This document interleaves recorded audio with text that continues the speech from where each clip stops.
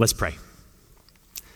God, we thank you for this day. And we thank you once again for this time that we can be together in your house as we acknowledge week in and week out, God, we believe that for those of us who have bowed our knees to you, who have made you Lord and King of our life, that you live inside of us and you are with us everywhere we go. But we also believe that where 2 or 3 or more are gathered in your name, you are there in a special way. And so we believe your Spirit is here today. And God, it is good to be in your house.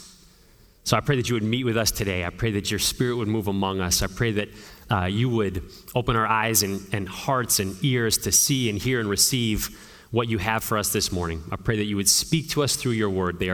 This is literally the words of life.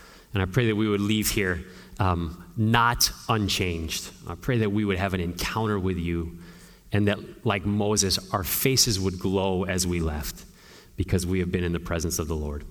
We pray this in Jesus' name. Amen. We're going to be in Mark this morning. Mark chapter 6. We're going to read verses 1 through 13. Mark chapter 6, verses 1 through 13.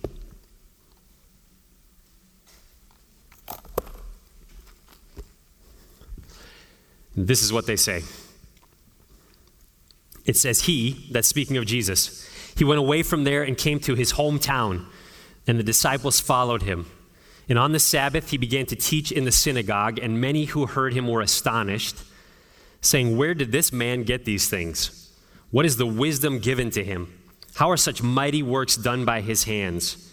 Is not this the carpenter, the son of Mary, and brother of James and Joseph and Judas and Simon? And are not his sisters here with us? And they took offense at him. And Jesus said to them, a prophet is not without honor, except in his hometown and among his relatives and in his own household. And he could do no mighty work there, except that he laid his hands on a few sick people and healed them. And he marveled because of their unbelief. And he went about among the villages teaching. And he called the 12 and began to send them out 2 by 2 and gave them authority over the unclean spirits. He charged them to take nothing for their journey except a staff, no bread, no bag, no money in their belts, but to wear sandals and not put on 2 tunics. And he said to them, whenever you enter a house, stay there until you depart from there. And if any place will not receive you, they will not listen to you. When you leave, shake off the dust that is on your feet as a testimony against them. So they went out and proclaimed that people should repent. And they cast out many demons and anointed with oil many who were sick and healed them. This is the word of the Lord. Thanks be to God. When I was growing up, we spent a very short season of my childhood living in a town in the eastern part of this country called Pittsburgh, Pennsylvania. There we go. I knew I'd get at least one. One day in the one summer that we lived in Pittsburgh, Pennsylvania, my parents came to us, 3 kids, and said that they were going to take us to a Pittsburgh Pirates baseball game that night. Not a huge baseball family, but we also weren't a huge, going to sporting events family. And so this was a big deal.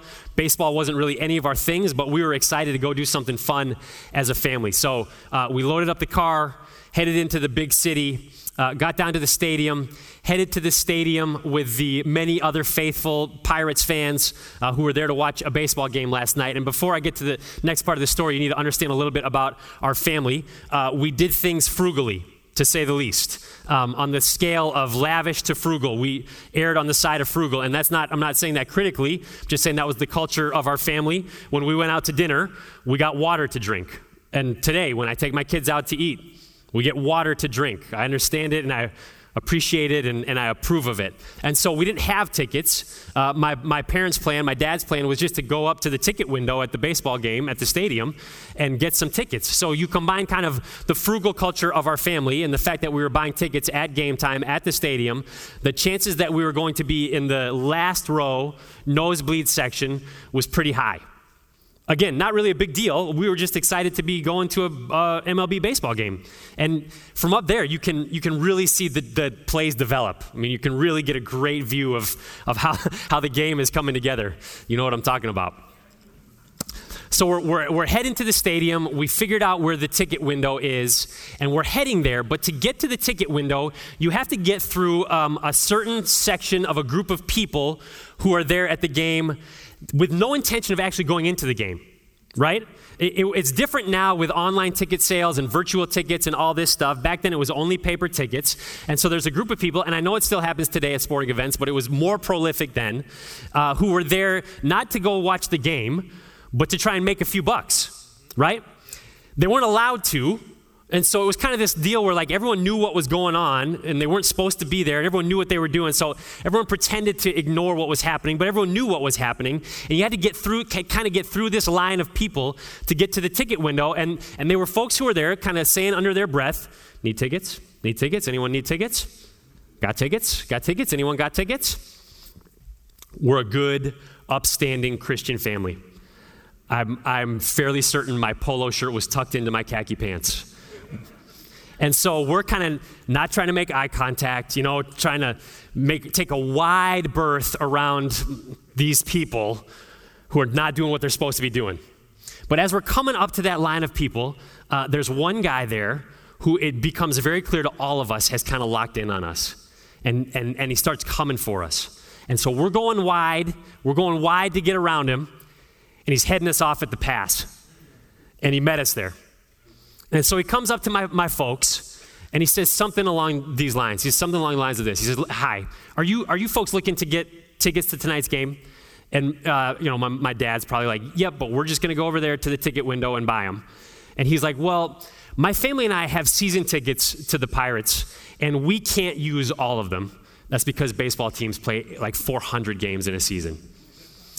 And he said, on the days that we can't use the tickets, oftentimes I'll come down here, and I just like to keep my eye out for a family that looks like they're coming to enjoy an evening at the ballpark together.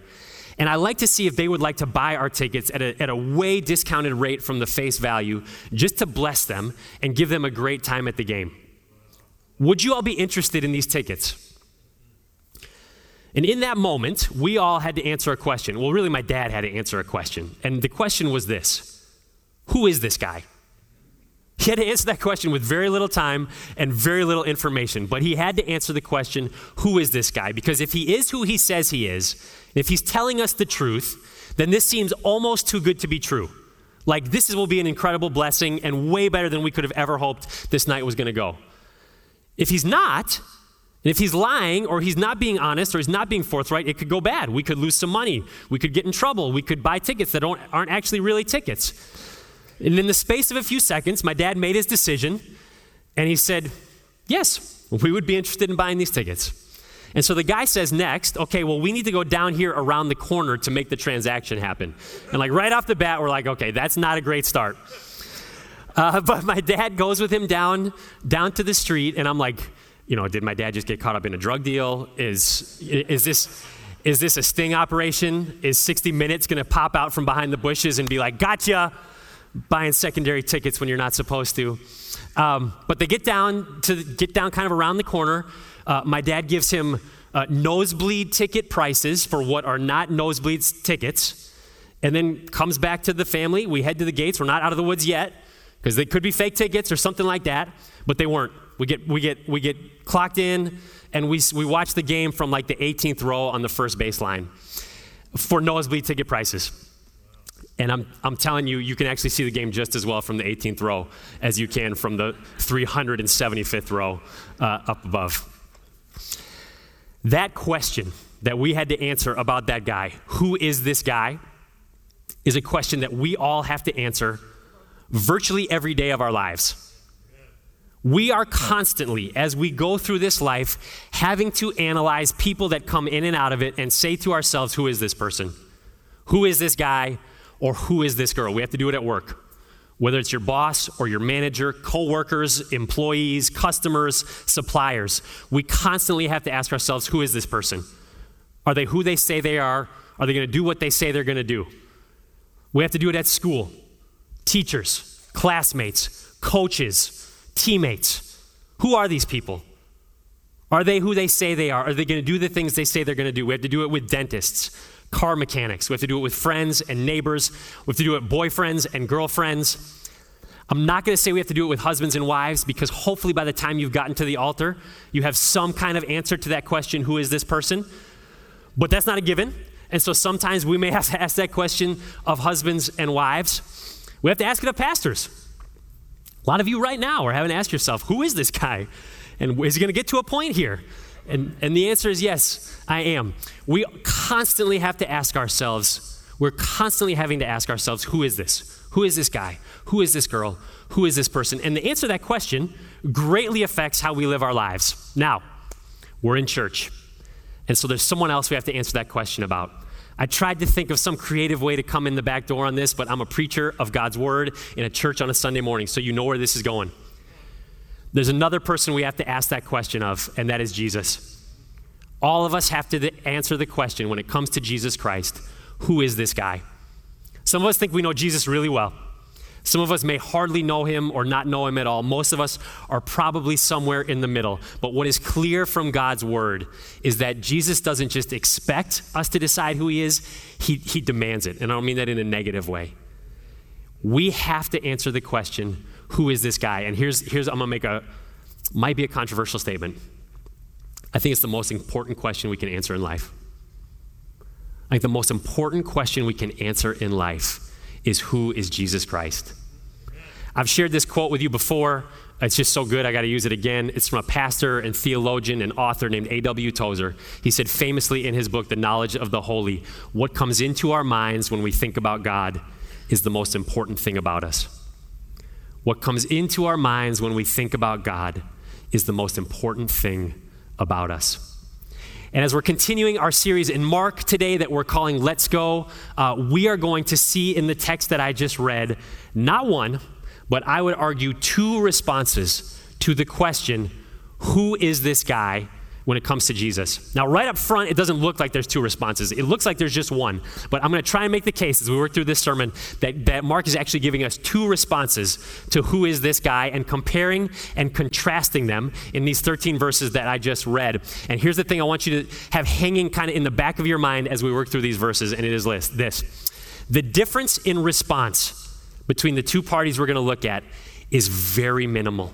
It is a very slight difference between the two responses we're going to look at to who is this guy. But the results of those responses couldn't be more different. Who is this guy? Who is Jesus Christ? The first thing I want to draw out as we look at these two responses from Mark chapter 6 is this. Knowing is not believing. Knowing is not believing. So, as we pick up the narrative that we are working through in Mark, if you were with us last week, you'll hopefully remember. If you weren't with us, let me just give you a quick summary. Last week we met two people that Jesus came into their lives, Jairus, the ruler of the synagogue, and a woman who had been suffering from bleeding for 12 years. Both of them came to Jesus in hope that he could do for them what they could not do for themselves. There was a theme from last week's passage of faith, of belief. And it was not a fully formed faith. It was not a fully worked out, fully comprehending, understanding belief or faith. But there was some shred or semblance of faith, both from Jairus and the woman as they came to Jesus. I want us to remember that because as we come now to the very next passage of Scripture, Mark chapter 6, the first 6 verses of chapter 6, right on the heels of these two stories about the faith of these people, we come to Mark giving us an incredible contrast in the response to Jesus. So, Jesus goes home. It doesn't say it in this passage, but we know that to be the town of Nazareth. Jesus was born in Bethlehem. He was raised in Nazareth. Thanksgiving is coming up. Not for them here, but for us. I'm coming back to present day. A lot of us will be traveling home for Thanksgiving, or a lot of us will be receiving into our home people who are coming back home to see us. We don't know if it was Thanksgiving for Jesus, but he's been gone for a little while. He's been doing a public ministry. He's been traveling around preaching, teaching about the kingdom of God. He has been healing people, casting out demons, raising people from the dead. Word has gotten out about him. And Nazareth's most famous son has come back home. And look at how they receive him. Pick me up in verse 2. And on the Sabbath he began to teach in the synagogue.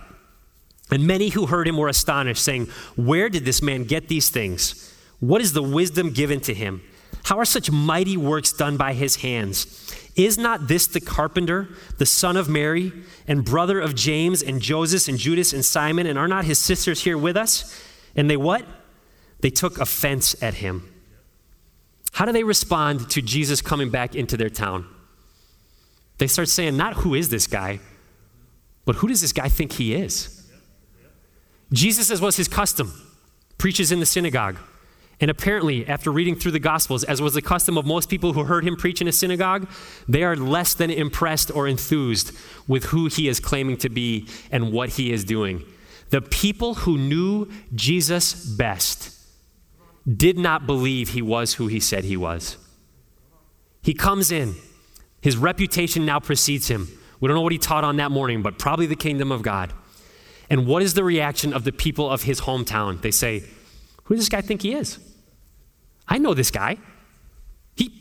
I babysat him. I changed this guy's diapers. I can remember him picking his nose in synagogue. He built my kitchen table. He built the shed in my backyard. He's never studied under a rabbi. Who is this guy? Because knowing is not necessarily believing. They knew who he was.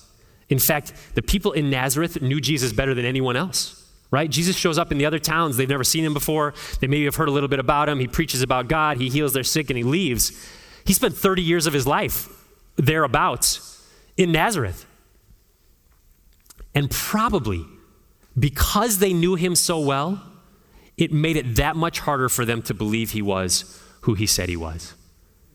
And we actually have a phrase in our modern day lexicon that speaks to exactly this. Some of you may know it. Have you ever heard of the phrase familiarity breeds contempt?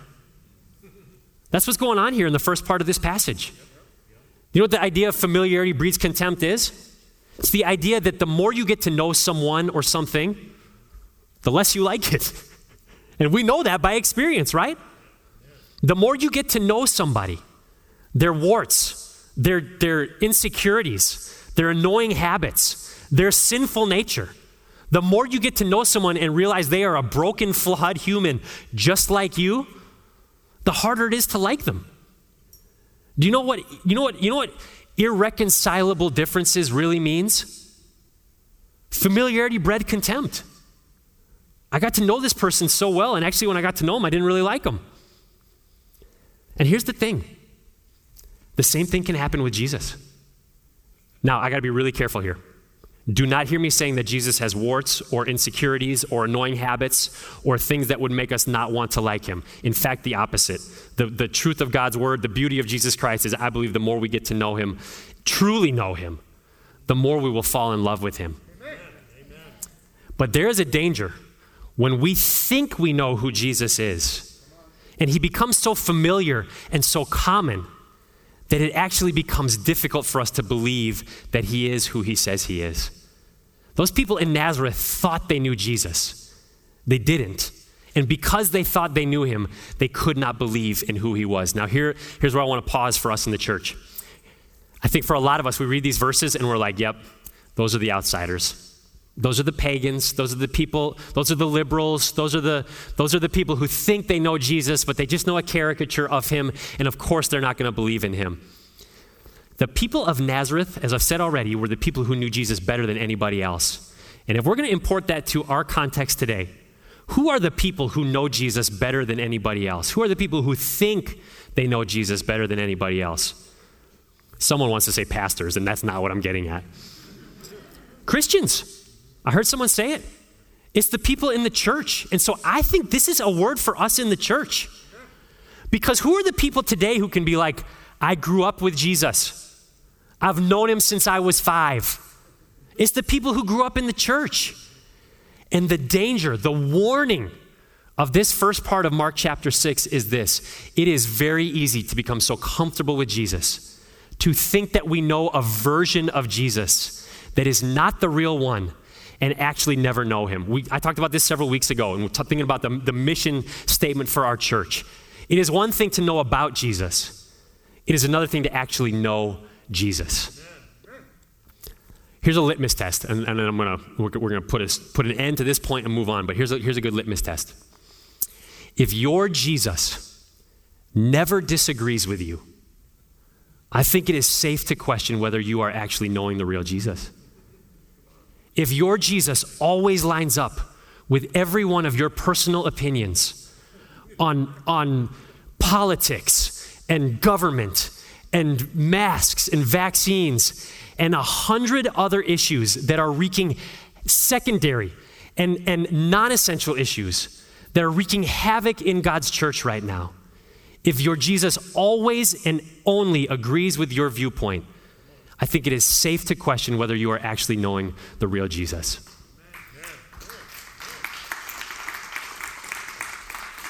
Because it is possible to know and not actually believe. Knowing does not mean believing. All right, that's the first thing I want to draw out. Second thing I want to draw out is this. Our belief matters. Our belief matters. Now, even as I was preparing this sermon, and I came up with that, I was like, Gary, that is so duh. Like, duh, our belief matters. Like, that is so simple. But just hang with me and let me show you what I'm getting at in the text that we are looking at, today. So Jesus' hometown is offended by him. And then it says in verse 4, Jesus says this, a prophet is not without honor except in his hometown and among his relatives and in his own household. Most scholars believe that actually was a proverb that was well known outside of biblical literature in that time. We have examples of it coming from other places that is not the Bible at that time. That was the first century Palestinian version of familiarity breeds contempt. Jesus is saying, I get it. Not that he approves of it, but you know me, you think you know me really well, and that has made it harder for you to believe in me. And then we go on to verse 5. And I didn't want to have to talk about this because this is challenging theologically, but it's in the text and there's a word for us in it, so we got to go to it. Verse 5 says this, and he could do no mighty work there, except that he laid his hands on a few sick people and healed them. Do you see where that gets tricky theologically? Like, that's one where a lot of us, when we're reading the Bible, we're like, that doesn't really fit into my theological box, and so we're just going to pass over it. But we're not going to do that. I don't have the liberty of doing that. So let's talk about verse 5 and try and understand what we think Mark is communicating to us in that passage. What I said we're talking about right now is that our belief matters. And so the plain meaning of this verse that we have to accept is there was a correlation between the disbelief and offense that the people of Nazareth held for Jesus and his ability to do works in their midst. Now, does that mean that God is not all-powerful? You could have all said no. That was a freebie. God is all-powerful. This is not saying that in some way that town's disbelief held Jesus captive or had control over him. He is King of Kings, Lord of Lords, sovereign of all creation, creator of everything. If he wanted to do mighty work after mighty work after mighty work in Nazareth, he could have done it. But there is in some way a lack of faith or a lack of belief in Jesus. In those instances, God will choose to limit his work in that space or in that person's life. That is kind of uncomfortable, and we don't like that. But that is the plain meaning of this verse and this text, and we got to hold it in tension. Our belief matters, or our lack of belief matters for God's work and power in our lives. Now, that might make us a little bit uncomfortable, but when we actually think about it, that's true in so many areas of our lives. I could give you a bunch of examples. Here's the one I want to give you. Sunblock. I thought it was very appropriate on a day like today to talk about sunblock. If you do not believe in sunblock, if you don't believe that it works, if you put it on par with snake oil and you believe that sunblock is an ineffective cream that some corporation has come up with to steal money out of our pockets, then sunblock can do no mighty work in your life. If you go to the beach, let's not say you, let's say me. If my pale, white, Midwestern complexion goes to the California beach for hours upon end with my family, and I do not choose to exhibit any faith or belief in sunblock, I am going to have several days of extreme discomfort. If I don't believe in sunblock, I hope I believe in aloe vera lotion because I'm going to need it. If you don't believe in sunblock, it can't help you. And the same works with God. If you don't believe in God, if you don't have faith some level of faith in God, there is going to be a limit on the work and power that he does, the power and work that he exhibits in your life. Now, again, I gotta qualify this. This is not a prosperity message. Do not hear me saying, well, if God's not working in your life, then you don't have enough faith. And if you just have more faith, then more blessings will come your way. That is not what I'm saying. That is not what Mark is saying. And we're going to get to the final point, and I'm going to speak totally against that line of thinking. It's false. It's not true. It's a lie from the pit of hell. But, I'm going to take it. There is some level where we have to understand that our belief, our faith, has some impact on the work and power that God exhibits in our life. Do you remember in the previous chapter, the woman who was healed by touching Jesus' garment? Do you remember what he said to her? Chapter 5, verse 34. Daughter, your faith has made you well. Your faith has made you well. Daughter, your faith has made you well. Knowing is not believing. And our belief matters. Now, that could be super discouraging for someone who's here today and is like, I'm not sure I have faith, and so you're telling me that shuts God out. I'm not saying that at all. God still works in people's lives when they don't show any faith at all. But that's the exception, not the rule. There is hope because of the last thing I want to talk about, and it is this. A little faith, a little belief goes a long way. A little belief goes a long way. I would actually say a little belief goes a very long way. So this is where I'm going to try and show us that I think there are two responses to Jesus that are being exhibited in this passage. So we've seen the response of Nazareth, and now we get to verse 7, and what happens? The disciples re-enter the picture. Good old disciples. Now it's been a minute since we've heard from the disciples, right? And so for us to understand how these two sections are connected, and I believe they are connected, we have to get a sense for where are the disciples in this moment in their answer to the question, who is this guy? So the last thing we heard from the disciples was in chapter 5. It's when Jesus gets touched by the woman who's bleeding, and he says, who touched me? And the disciples are like, what are you talking about? Everyone's touching you. And then the thing before that, the last thing we heard before that from the disciples is at the end of chapter 4. This is what's so great about preaching exegetically through big chunks of scripture, because it's connected. And what happened in chapter 4, at the end of chapter 4, is the disciples were in a boat with Jesus, and they got caught in the Sea of Galilee in an enormous storm. And Jesus stood up in the middle of the boat, and he spoke words, and he calmed the storm with his words. And what does chapter 4, verse 41 tell us about the disciples and their relationship to Jesus in that moment? It says, and they were filled with great fear and said to one another, who then is this, that even the wind and the sea obey him? So, what is the disciples' answer to the question as we come to chapter 6, who is this guy? They're terrified of him, and they're confused by him.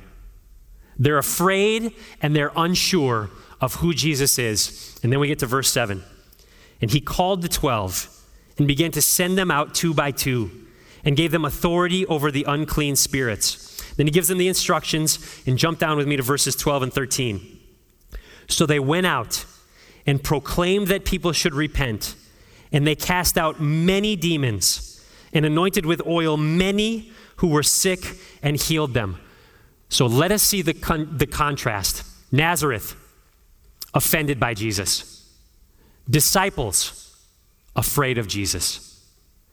Nazareth, sure they know who Jesus is. Disciples, unsure of who Jesus is.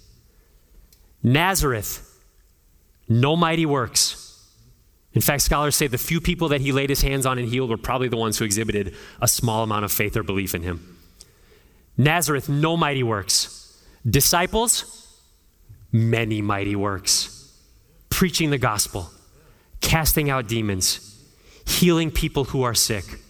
And here it is. God's word does not tell us that in that moment the disciples had fully formed, fully fleshed out, fully confident assurance in who Jesus was, what he was capable of, who he claimed to be. They had a shred of faith. They had a shred of belief. Who is this that the wind and the sea obey him? We are terrified of him. And for God, That tiny shred of belief or faith was enough to do many mighty works. All it takes is a little bit of faith. All it takes is a little bit of unformed, unsure, fearful belief, and God can work wonders with it.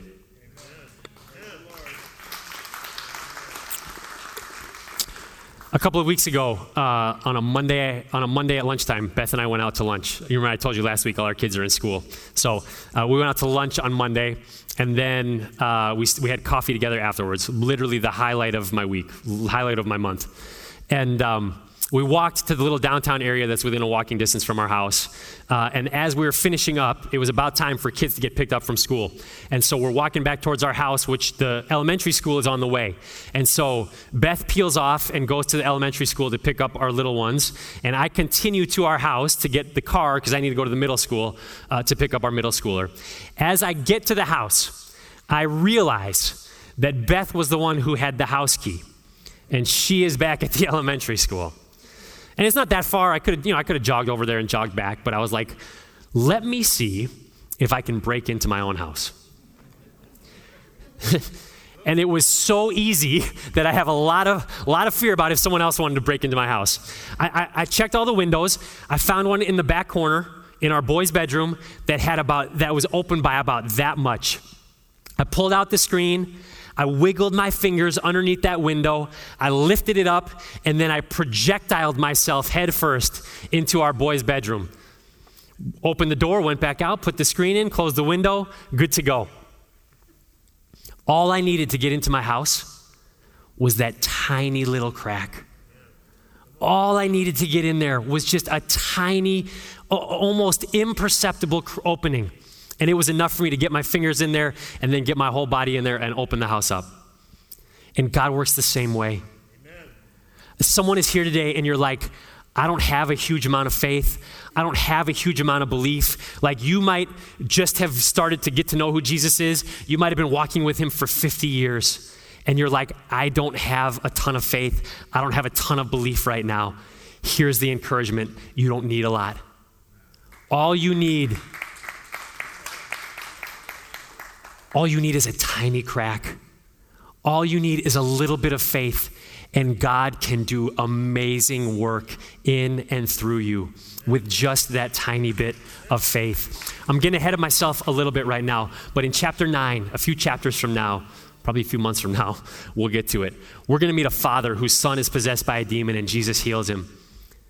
And he says something to Jesus that is just like should be the rallying cry for every one of us that calls ourselves a follower of Jesus. He says, Jesus, I believe. Help my unbelief. And it seems like this weird contradictory statement, but that is the posture of a disciple of Jesus Christ. I believe, but I got some unbelief too, and I need you to help me with it.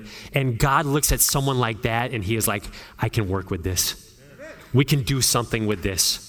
Because all it takes is a little bit of faith, and God can do amazing things. And if that is true, and it is true, what it means is that God can use anyone. God can use anyone. If you are here today and you are like, I'm hanging on by a thread. I'm at the end of my rope. I do not know how much more I can take. Be encouraged. Do not fear, only believe. Because the message of this passage is that you do not need a theological degree. You do not need a fully formed, fully confident, I know who God is and what he has done, faith for God to work and move in your life. You just need to be able to say, God, help my unbelief. And that posture is enough. Because a little bit of faith, what is this point? A little bit of faith goes a long way. So here we are. We're headed to the ticket window of life. We just want to get in on the game. We just want to get in on the fun. We know we're probably headed for the nosebleed seats, but that's okay with us because we just want to get into the game. And as we're headed towards that ticket window, someone's eyeing us. Like a 30-something Middle Eastern carpenter, the son of Mary. Probably has long hair and a beard. Weird robe, cheap sandals. He probably doesn't smell great, honestly. And that's not sacrilegious. That's just the culture. And we're trying to make a wide berth. And he's heading us off at the pass. And we can't quite get around him, and he gets to us and he says, excuse me. I come here often looking for people like you. And I just need to tell you something. I am the Son of God. I am the King of Kings and the Lord of Lords. I am the Alpha and the Omega, the first and the last, the beginning and the end. I have no beginning and I have no end. And I just want you to know that though you were born into sin, and that sin has separated you from me and my Father and my Spirit, though since birth you have been my enemy, I died for you. The debt that your sin has racked up that you could never have paid, I paid it for you. And I can offer you something that you can never get on your own. I can offer you forgiveness of your sins. I can show you who you are because you can learn who I am. I can offer you life everlasting in the presence of me and God the Father. All you have to do is buy this ticket. But here's the deal. I don't need any money. It's free.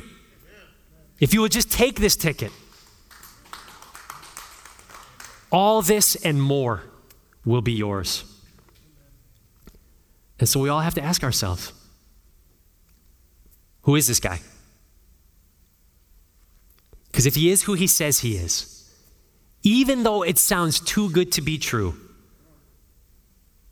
it is the greatest news we will ever hear. Amen.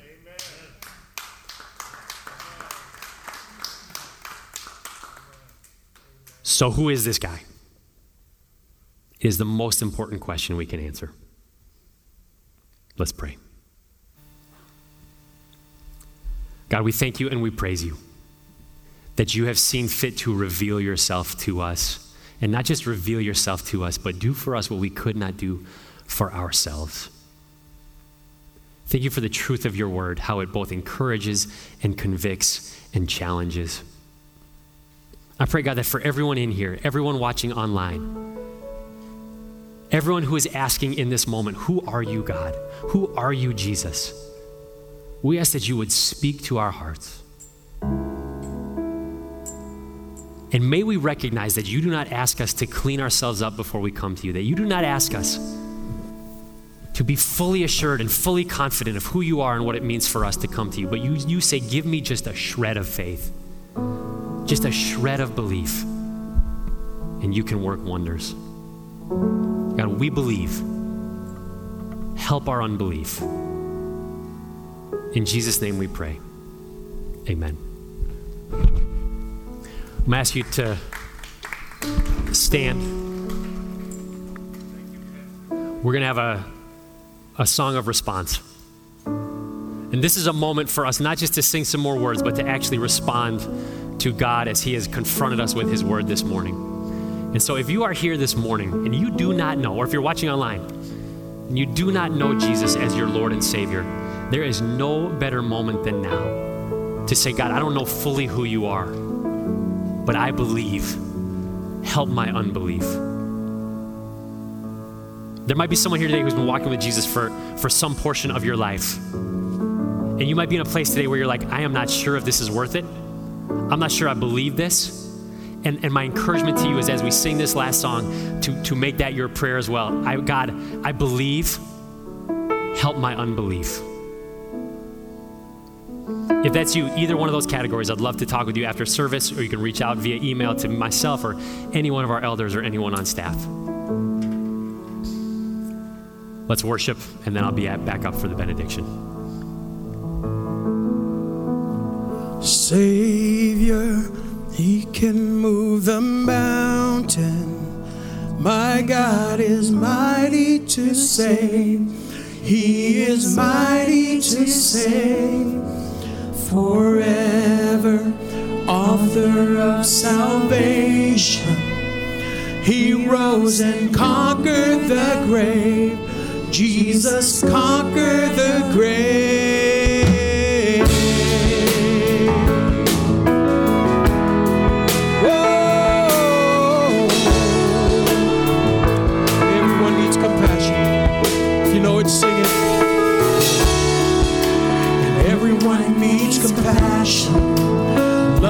that's never failing. Let mercy fall on me. And everyone needs forgiveness, the kindness of a Savior, the hope of nations.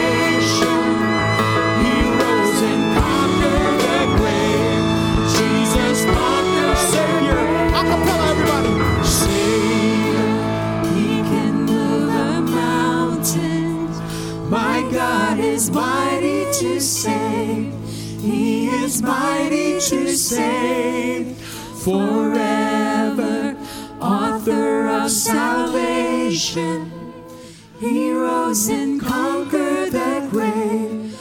Jesus conquered the grave.